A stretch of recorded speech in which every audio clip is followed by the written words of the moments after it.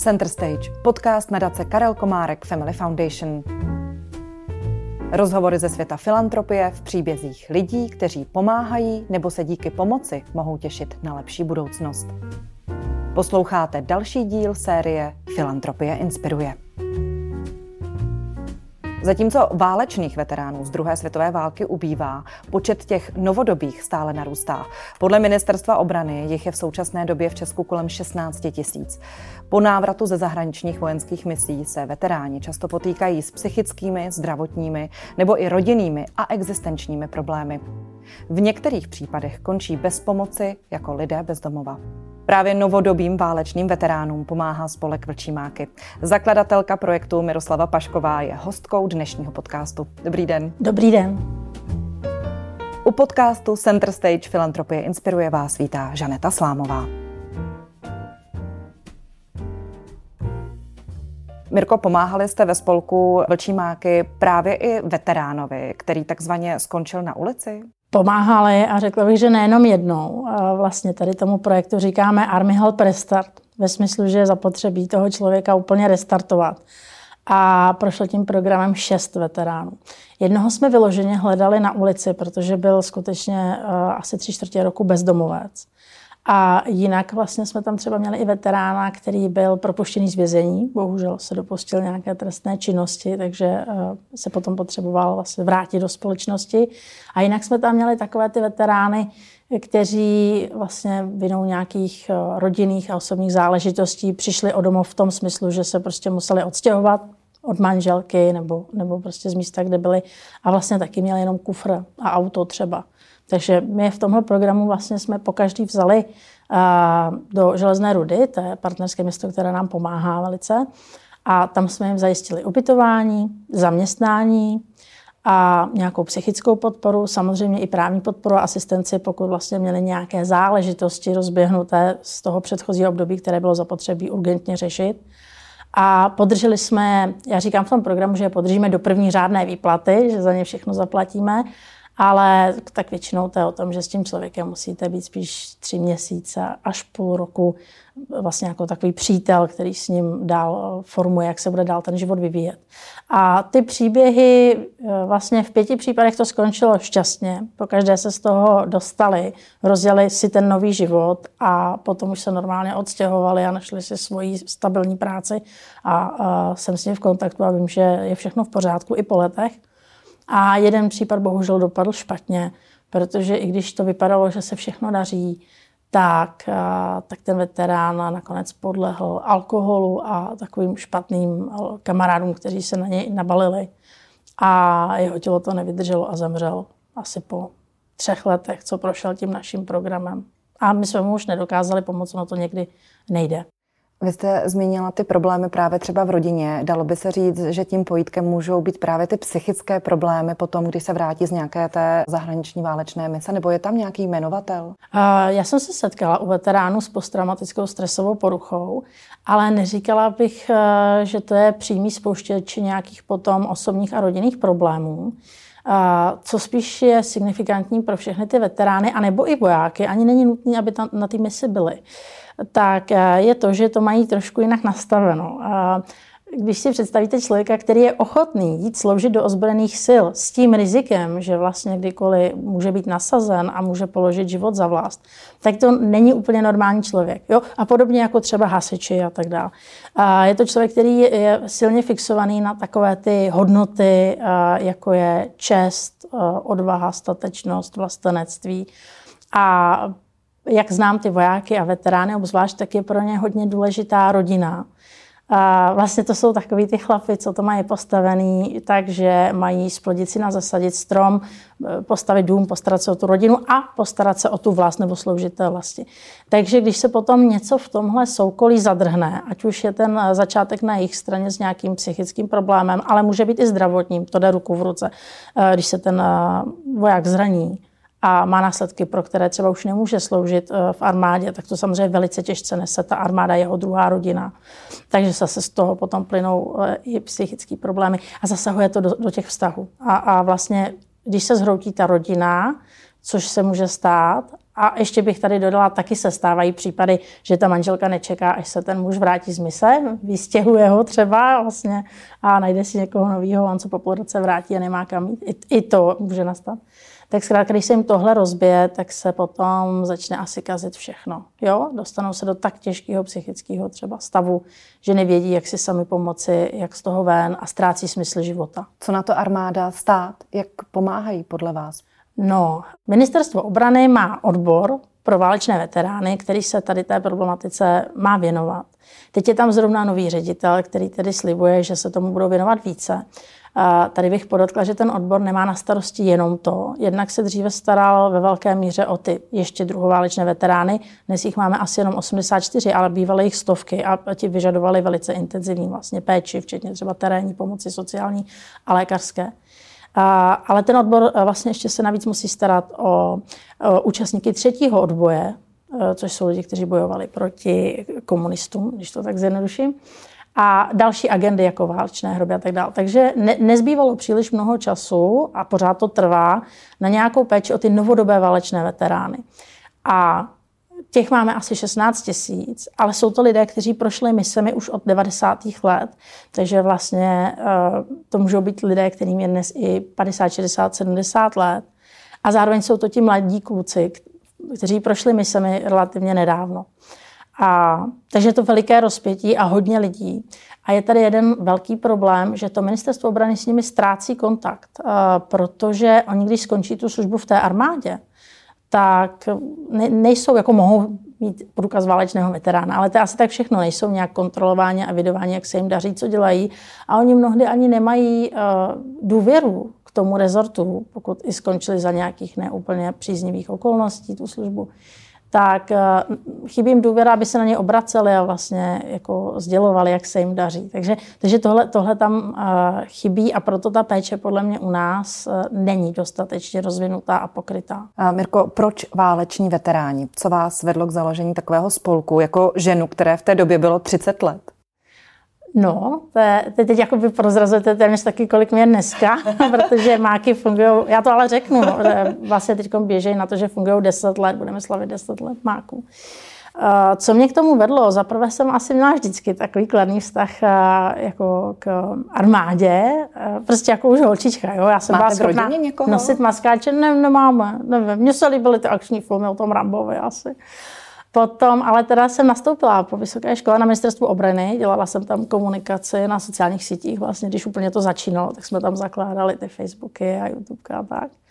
A tím jsem slyšela spoustu těch příběhů, protože jsem najednou za ministerstvo obrany i armádu na těch oficiálních profilech vlastně vedla tu komunikaci s těmi vojáky a veterány a začala jsem si všímat, že něco úplně nefunguje, že se nemají třeba komu právě vypovídat. A do toho jsem dostala příležitost doprovázet generála Opatu na inspekční cestu do Afghánistánu. Tam jsme objeli všechny ty základny a zase jsem tam trávila čas a viděla jsem, jak ti vojáci přímo v té misi fungují, žijí. Večer jsem si s nima povídala o těch jejich starostech, viděla jsem, jak oni třeba těžce nesou, že jim zrovna psala manželka, že jsou nějaký problémy třeba s dětmi ve škole nebo zdravotní, ale oni jsou prostě několik tisíc kilometrů daleko a nemůžou jí vypomoct. Tak tyhle věci jsem tam si uvědomovala víc a víc. A když jsem se vrátila, tak jsem se rozhodla, že nějak bych se chtěla jako dobrovolník vlastně angažovat v té pomoci právě válečným veteránům. Vzpomenete si ještě na ten první příběh toho válečného veterána, kterému jste pomáhala a jakým způsobem to bylo? Vzpomenu.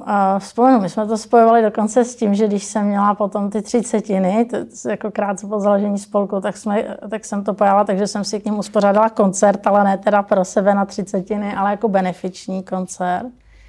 A dělali jsme nějaký jiný akce. Ten příběh byl vlastně o vojákovi, který zahynul při autonehodě tady v Česku. Když to byl jinak váleční veterán, přesunovali se vojáci někam na cvičení a prostě jeden ten jeep sjel z dálnice, takže byl jeden těžce zraněný, jeden mrtvý. Zůstala plně manželka a úplně maličká holčička, vlastně tenkrát asi, já nevím, roční nebo jak to bylo. Takže bylo zapotřebí jim nějak pomoct. Musím říct, že ministerstvo obrany se tenkrát zachovalo dost necitlivě, protože vlastně jim blokovalo i průběh dědického řízení, protože jak šetřilo tu nehodu, tak nevědělo, jestli nebude z dědictví po zesnulém vojákovi ještě uplatňovat tu škodu, která vznikla při té autonehodě. Nakonec teda k tomu nedošlo, ale vlastně ta mladá maminka, vdova s tou holčičkou byly asi půl roku bez prostředků. Tak těm jsme pomáhali úplně první. Kolika válečným veteránům, jestli to máte spočítáno, jste za dobu působení spolku asi pomohli a kolik z toho bylo třeba žen, vojaček? Nemám to spočítáno. Mrzí mě to vlastně, že jsem si nevedla od začátku evidenci. A takových těch velkých případů pomoci, že jsme někoho vytáhli z velký brindy a nebo na ně uspořádali nějakou sbírku prostě nebo s ním pořád jsme v kontaktu, ono někdy potřebují tu pomoc dlouhodobě, tak to si myslím, že je třeba 20. A takových těch drobných případů pomoci, že se někomu jenom chvíli věnujete, promluvíte s ním, něco mu zařídíte, někam ho doprovodíte, to jsou jako vyšší desítky určitě. A co se týče žen, to je dobrá otázka, protože já většinou mluvím o mužích a ono přitom v naší armádě je docela vysoké zastoupení žen, ale neobracejí se na nás moc často v roli jako těch veteránek, které by potřebovaly nějakou pomoc, ale spíš častěji se na nás obracejí ty partnerky a manželky vojáků. Vlastně kolikrát se o tom, že ten muž má nějaký problém, dozvídáme od té ženy, protože on se trošku jako uzavře doma do sebe a ona, jak je zoufalá, tak hledá na internetu, kdo by jim pomohl a zavolá a řešíme to nejdřív s ní. Tak tohle je ta role žen. Ale měli jsme tam vojákyni, která měla nějaký neodškodněný úraz, dokonce nám zároveň pomáhala jako dobrovolnice, což bylo super, když se ty lidi zapojí vlastně a sdílejí ty své zkušenosti dál. A my jsme otevření, když se nás obrátí někdo z těch dalších složek, takže jsme pomáhali třeba i policistce, která vlastně ve službě utrpěla dopravní nehodu, nějaký nezodpovědný řidič to napálil do policejního vozu, ona potom měla vážné následky vlastně, tak potřebovala taky pomoc. Takže takhle jsem se setkala jako i s ženami, kterými jsme pomáhali, ale to velmi malé množství.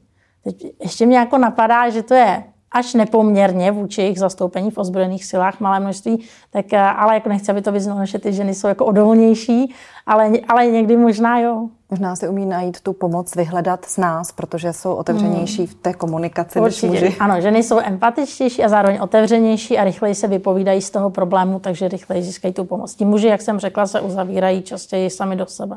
Mirko, když jsem se podívala na váš transparentní účet, tak jsem tam zahlédla z letošního léta platby například koupelna Pavel nebo platba letní tábor. Vybavíte si právě tyhle ty konkrétní případy pomoci?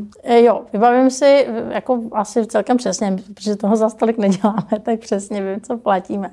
A koupelna Pavel, my jsme dělali, Pavel Pospíšil je teda bývalý voják, který je po úrazu páteře. Zrovna tenhle týden byl na reoperaci už několikáté neurostimulátoru a my s ním spolupracujeme už delší dobu a vlastně jsme mu dělali přestavbu koupelny na bezbariérovou a i úpravy v ložnici, tak aby měl polohovací rušt postele. A teď jsme se snažili v létě vybrat peníze na auto, protože jeho stav se zhoršil na to, že už se neudrží ani na berlích a musí být na vozíku, tak jsme potřebovali auto na ten vozík. Našli jsme nějaký ojetý Renault Espace, ale i tak vlastně bohužel ta sbírka moc nefungovala, zatím se vybrala asi jenom čtvrtina těch prostředků. Jinak příspěvek na tábor, to zase skočíme jinam. To jsou vlastně sirotci po jednom z afgánských tlumočníků, kterým jsme teď druhý rok po sobě hradili tábor. I nám s tím pomohla letos jedna ještě nadace. Já se omlouvám teď, že si nevzpomenu ten název, ale samozřejmě jim děkuju, že se zapojili té nadace, která pomáhá dětem v nějaké sociálně tíživé situaci. A určitě zase za rok jim chceme pomoct. Jsme v tom rodinou v kontaktu, pomáháme jim dlouhodobě. Ale to už je zase téma, najednou jsou v tom afgánští tlumočníci, že jo. A těm vy jste pomáhali vlastně při evakuaci jim a jejich rodinám a několik jich tam stále zůstalo. Řešíte to? Snažíte se jim pořád pomoct a dává to ještě dneska smysl jim pomoct? Pořád se skrývají nebo jaká je jejich situace, když už jsme to nakousli? No, já to rozdělím. Vlastně v létě 2021, když už bylo jasné, že se stahují spojenci z Kábulu nebo z Afghánistánu, tak jsme rozjeli tu kampaň Zachraňte tlumočníky, aby byli staženi ti tlumočníci, kteří pracovali pro českou armádu. Já pokud jsem to správně napočítala, tak asi 17 s rodinami nám jich stáhli a 12 jich v tom Afghánistánu dál zůstává. My jsme pořád v kontaktu, i když už je to vlastně víc jak 2 roky od té doby. S těmi, co jsou v Česku, tak jsme v kontaktu taky.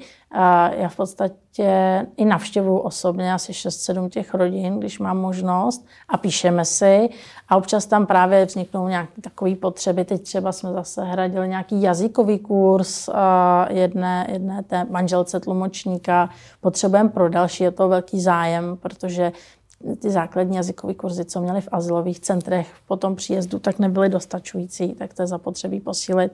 No, nějaká pomoc těm dětem, vybavení do školy třeba tak to je jedna věc, co děláme tady pro ně. A pro těch 12 zanechaných jsme pořád v kontaktu a já jsem se snažila jako oslovit vlastně politiky. Já jsem doufala, že třeba nová vláda, že jo, se střídali, tak že se o to bude víc zajímat, jenomže do toho zase vstoupila Ukrajina a pak už mi nikdo jako moc nereagoval na moje výzvy a přání vlastně dořešit tuhle otázku.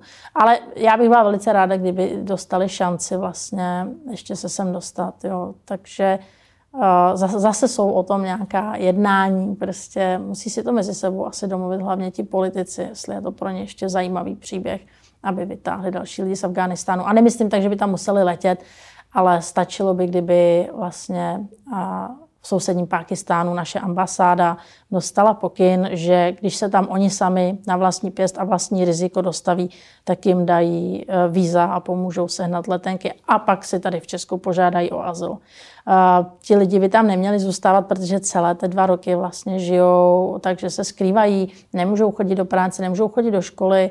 I když je třeba v uvozovkách kryje ta místní komunita někde na vesnici nebo rodina, tak se nemůžou vůbec, jako oni jsou uprchlíci nebo ve vlastní zemi. Oni se nemůžou nikde jako pohybovat, protože kdyby je někde chytil ten Taliban, tak by s nimi asi zle naložil. Vy jste se dotkla Ukrajiny, kam jste v loňském roce, kdy začala ruská invaze na Ukrajinu, jako spolek odvezli několik závozů humanitární pomoci, dokonce jste evakuovali 50 ukrajinských občanů. Pomáháte ještě dnes?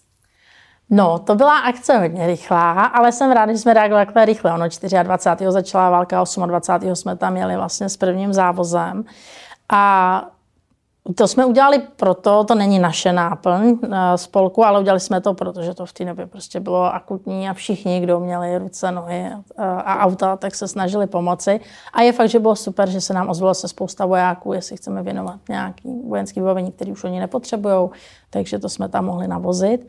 No a nechtěla jsem se k tomu úplně vracet, chtěla bych pomáhat Ukrajině, ale ne přes spolek Vlčí máky, ale teď zrovna vlastně přes léto se to zase začíná spojovat, protože nás oslovilo sanatorium ve Lvově, že chtějí připravit nějaký rehabilitační program pro ty ukrajinské veterány a jestli my nemáme nějaké zkušenosti, jak je potom zase začleňovat zpátky do života, řešit tyhle problémy.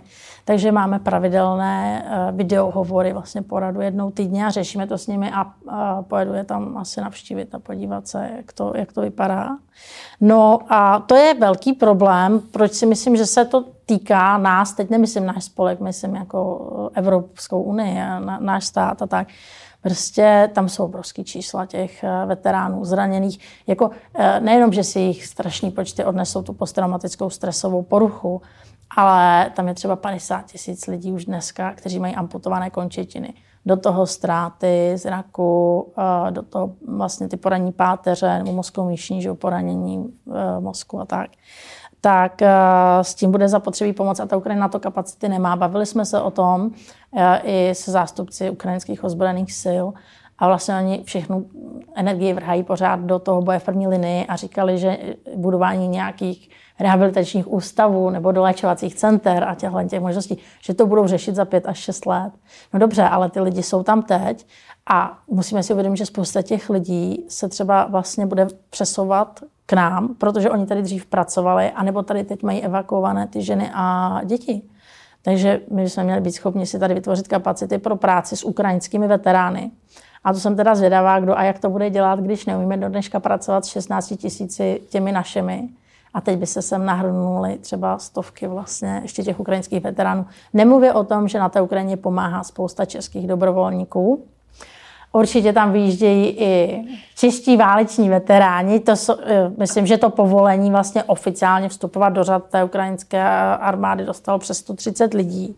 několikanásobně víc jich tam bude bez povolení, protože prezident a premiér slíbili abolici. Znám některý ty lidi a jako prostě bychom měli zase tohle si nějak tady vypořádat, jestli legislativně rozšíříme ten status válečného veterána i na ně, jestli jsme schopni s nima pracovat, zejména se teď bavím teda o zdravotních, psychologických službách, sociální podpora, tohle všechno je zapotřebí vyřešit. To jste mi nahrál na otázku, že vlastně někteří ti dobrovolní čeští vojáci nebo váleční veteráni, kteří bez povolení nebo tam odjeli, aniž by řešili povolení a už jsou tam a nemají ho, vlastně páchají trestný čin, jestli se to tak dá říct. Pokud by se na vás obrátili, pomohli byste jim?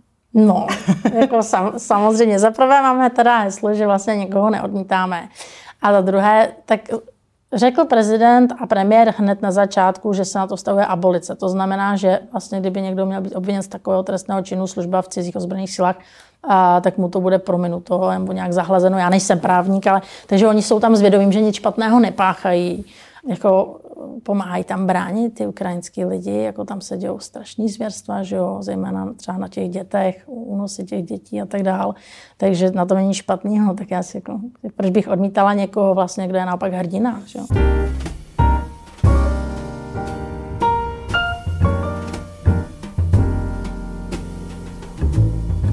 V dnešním dílu podcastu si povídám s Miroslavou Paškovou, zakladatelkou spolku Vlčí máky, který pomáhá především novodobým válečným veteránům. Posloucháte Center Stage se Žanetou Slámovou. Od konce první světové války letos uplyne 105 let. Den veteránů se ve světě slaví od roku 1921, tedy také přes 100 let. Proč, Mirko, podle vás je Den veteránů v Česku významným dnem až od roku 2001? No, to je zajímavá otázka, ale já to nedokážu posoudit. To jsem ještě byla tak docela mladá, tak jsem nesledovala vlastně ten vývoj. Ale tak je to taková tradice, která se vlastně ochytila hlavně v těch anglofonních zemích, že jo, hned po té první světové válce a tady to prostě přichází později. To je asi dáno tou historií, že jo, tím naším vývojem vlastně po roce 48 až do roku 89. A já jsem ráda, že vůbec to je tady významný den. A je tady spousta nadšenců, co jsem poznala, kteří ale propagovali tu tradici nošení vlčího máku už od 90. let. Jenom nebyli moc vidět, jo, takže já si myslím, že se to chytá ve skutečnosti až třeba v posledních 5 letech. A zasazujete se ve vaší organizaci o to třeba, aby Den veteránů se stal státním svátkem? Máte takovouhle ambici? Ne, nemáme. Já jako teď nechci zlehčovat ten den, ale zrovna myslím si, že máme hodně státních svátků a přeci jenom jsou důležitější než Den válečných veteránů. Spíš by stačilo, kdyby si to lidé uvědomili. A tady bych ještě řekla jednu věc. Je to 11. listopadu a tady máme problém, že to je na Martina a všichni se těší, že si otevřou svatomartinské víno a že si někam zajdou teda, co se to podává, husička, že jo. No a tady pod tím silným marketingem těch moravských vinařů, jak se nám zaniká teda to výročí konce první světové války a následně teda ta vzpomínka na všechny ty veterány. Ale myslím si, že tohle se opravdu vyřeší časem, se to zlepšuje a prostě tak, jak čím víc lidí nosí ten vlčí mák, jako tu vzpomínku na veterány, tak tím víc lidí to na nich vidí a začnou se o to zajímat a já bych tomu nechala přirozený vývoj a netlačila bych to, takže musí být ještě navíc volno. Právě v loňském roce, právě 11. listopadu při příležitosti Dne válečných veteránů, tak za podpory rodinné nadace Karla Komárka byla otevřena už druhá československá zahrada míru jako připomínka právě památky padlých československých legionářů. Mirko, jakou podle vás hrají roli právě taková pietní místa ve veřejném prostoru? No, důležitou. Já jsem teď měla neblahou zkušenost před pár dny, že jsem projížděla kolem obce Nehvizdy, kde máme památníky vlastně se skoku antropoidů. Gabčík, Kubiš na tom místě byli vysazeni, jsou tam ty památníky 2 a oba měli velice neaktuální a nedůstojnou výzdobu. Ale to se týká mnoha takových vojenských památníků v Česku, ať už jsou prvoválečné, druhoválečné. A je to veliká škoda, protože přesně to je to místo, kde, když ty lidi procházejí, by se měli zastavit a uvědomit si to. Třeba v té Británii vlastně to tam všechno nazdobí, dají tam ty věnce s těmi vlčími máky, dají tam ty bílé křížky s vlčími máky. To místo se rozzáří, že jo, takhle koncem října a začátkem toho listopadu. A lidi si to tím pádem uvědomí. Takže ta údržba určitě těch památníků vojenských je velice zásadní vlastně zase pro tu komunikaci s tou veřejností. Jakou podle vás má jako přístup společnost k těm válečným veteránům? A teď myslím těm novodobým. Vnímáte tam nějaké předsudky nebo naopak obdiv právě z vaší zkušenosti? Obojí, ale tady bych jako mohla říct tu zkušenost, když jsem pracovala na ministerstvu obrany, což bylo v letech 2011 až 2014, tak jsme ještě zažívali ty vlny obrovských hejtů, že jsou to žoldáci, že jezdí do těch misí jenom za peníze. Když jsme jako ministerstvo oznamovali, že tam někdo z našich vojáků padl, tak vlastně jsme jako nebyli schopni číst ty diskuze, co se objevovaly pod těmi články následně a na sociálních sítích. Na našich sociálních sítích jsme ty lidi teda nekompromisně blokovali, jo, ale jinde to bylo. A ta situace byla velice špatná a začalo se to potom ale zlepšovat, začalo se to otáčet a ten vývoj za těch posledních 10 let jako hodnotím velice pozitivně, protože tyhle reakce začaly mizet. Začalo se objevovat právě to, co říkáte, takový obdiv, skutečně jako respekt vůči těm lidem, že to dělají. Takže tohle jako určitě se zlepšilo. Čím myslíte, že to je? Je to tou dobou, která je velmi, velmi taková křehká právě v tom mírovém stavu, že se všichni uvědomujeme, že války jsou stále blíž a blíž a jsou všude kolem nás? Určitě vlastně ta obava veřejnosti o to, že by nás mohl taky zasáhnout nějaký válečný konflikt a že tu armádu potřebujeme, protože tady se dlouho ozývaly hlasy, na co my máme vlastně armádu a tak, takže tohle to jako určitě taky vymizelo. A další faktor je, že vlastně o těch novějších misích se víc informuje a myslím to i tak, že se o nich jako v popkultuře, že se o tom víc objevují filmy. Mimochodem, když jsme se bavili o těch tlumočnicích, třeba letos nedávno vyšel film od Guye Ritchieho The Covenant, a to je o tom, jak se americký voják vlastně vrací do Afghánistánu, aby odtamtud evakuoval svého tlumočníka, kterému vděčí za život. Takže i tohle téma, to jsme neskazili jenom my, že bychom si neodvezli všechny, to Američani si taky neodvezli všechny a další, tak vlastně tohle téma už se vrací do filmu. Takže ty novější mise, teď myslím třeba ten Afghánistán, jsou filmově tak dobře pokrytý, že asi i tohle může třeba měnit ten postoj veřejnosti a je tam větší porozumění. Ale jestli můžu říct jednu kritickou poznámku, já jsem právě nedávno slyšela rozhovor, nebo četla jsem si přepis teda rozhovoru pro rozhlas s novým ředitelem toho veteránského odboru ministerstva obrany, panem plukovníkem Spejchalem, a trošku mě tam zarazilo, že vlastně hovoří o veteránech z 90. let, kteří byli v bývalé Jugoslávii, jakože tehdy byli nabíráni bez dostatečných psychotestů a jsou psychicky labilní. Něco v tom smyslu, takhle tam je. To je velice nešťastná formulace, protože tím okamžitě urazila asi 1/3 veteránů, pro které má vést ten odbor. Ale zároveň to asi ukazuje, že to myšlení a ta informovanost a vůbec i ta povaha těch ale misí byla v těch 90. letech třeba jiná. Zase na druhou stranu, pokud vím, ono se tenkrát nechtělo moc profesionálním vojákům z povolání vyrážet do těch misí a proto skutečně to bylo mnohdy závislé na tom, kdo se přihlásí a ty peníze za to taky, jako říká se, to bylo spousta peněz, ale ty dolarové příplatky zase nebyly tak velký na to, že tam riskujete život a na to, že tam sloužíte vlastně 24 hodin denně a jste tam půl roku nebo někteří i rok. Jo, takže ale bylo tam tohle nepochopení, proto asi vzniklo takovýto povídání o žoldácích. A naštěstí si myslím, že dneska už je to za náma, za českou společností. Mirko, vy pracujete jako učitelka angličtiny a matematiky na základní škole v Praze. Jak podle vás žáci a studenti vnímají ty, kteří se dnes nazývají válečným veteránem? Vnímají tu novodobost, nebo jestli se o tom třeba s nimi povídáte? Jo. Já vás jenom opravím hned na začátku. Já jsem pracovala teď 6 let jako učitelka. Mimo jiný jsem učila proto, abych právě měla co nejvíc času na věnování se teda spolku Vlčí máky. A protože jsem dostala ve 4. třídě, letos jsem mi dovedla do 9, já už jsem byla opravdu unavená, tak jsem to ukončila, neučím teď ten nový školní rok už jsem nenastoupila. Snažím se, ale to nevadí, jo, a já se snažím právě rozjet ty vlčí máky, já bych to hrozně ráda dělala profesionálně. No zatím jedu ze svých úspor, ale třeba se to podaří jednou, tak už se tomu mohla věnovat, dokonce bych chtěla ty vlčí máky trošku rozšířit a zaměstnat v nich 1-2 veterány, právě aby oni vlastně pomáhali s těma projektama, co děláme, protože my máme vymyšlenost víc těch projektů. Víme, co by bylo zapotřebí dělat ale nemáme na to ty kapacity zatím a sponzory. A teď se vrátím k té škole. No, když jsem tam pracovala s těmi dětmi, tak oni věděli, že se já tímhle zabývám, takže tak jsem měla o toto jednodušší, že jsme si o tom mohli povídat a že jsme si k tomu právě v listopadu malovali obrázky a četli ty příběhy. Ale i obecně můžu říct, že ta generace, která je dneska ve školách, to jsou neskutečně přemýšliví děti. A hodně vnímají všechny tyhle sociální konsekvence, hodně zajímají ty nejnovější dějiny, do toho se dokážou ponořit. Oni si to všechno snadno vygooglujou, tak to vypadá, že se to nemusí jako učit, ale oni se to nechtějí učit něco nazpaměť, že jo, kdy končila která válka, a oni právě ale chtějí jako přijít na to, proč třeba ti dospělí něco řeší a tak. Takže v tomhle ta práce s těmi dětmi byla skvělá a měla jsem pocit, že to třeba ten 11. listopad, Den válečných veteránů, přijímají jako nějakou samozřejmost a že právě v nich tak nějak samozřejmě vidí ty hrdiny. Mirko, co byste si vy osobně přála pro válečné veterány? Nejvíc tu společenskou úctu. Ten respekt. Třeba v Americe vlastně, když někde je veterán, tak mu automaticky řeknou děkujeme za vaši službu.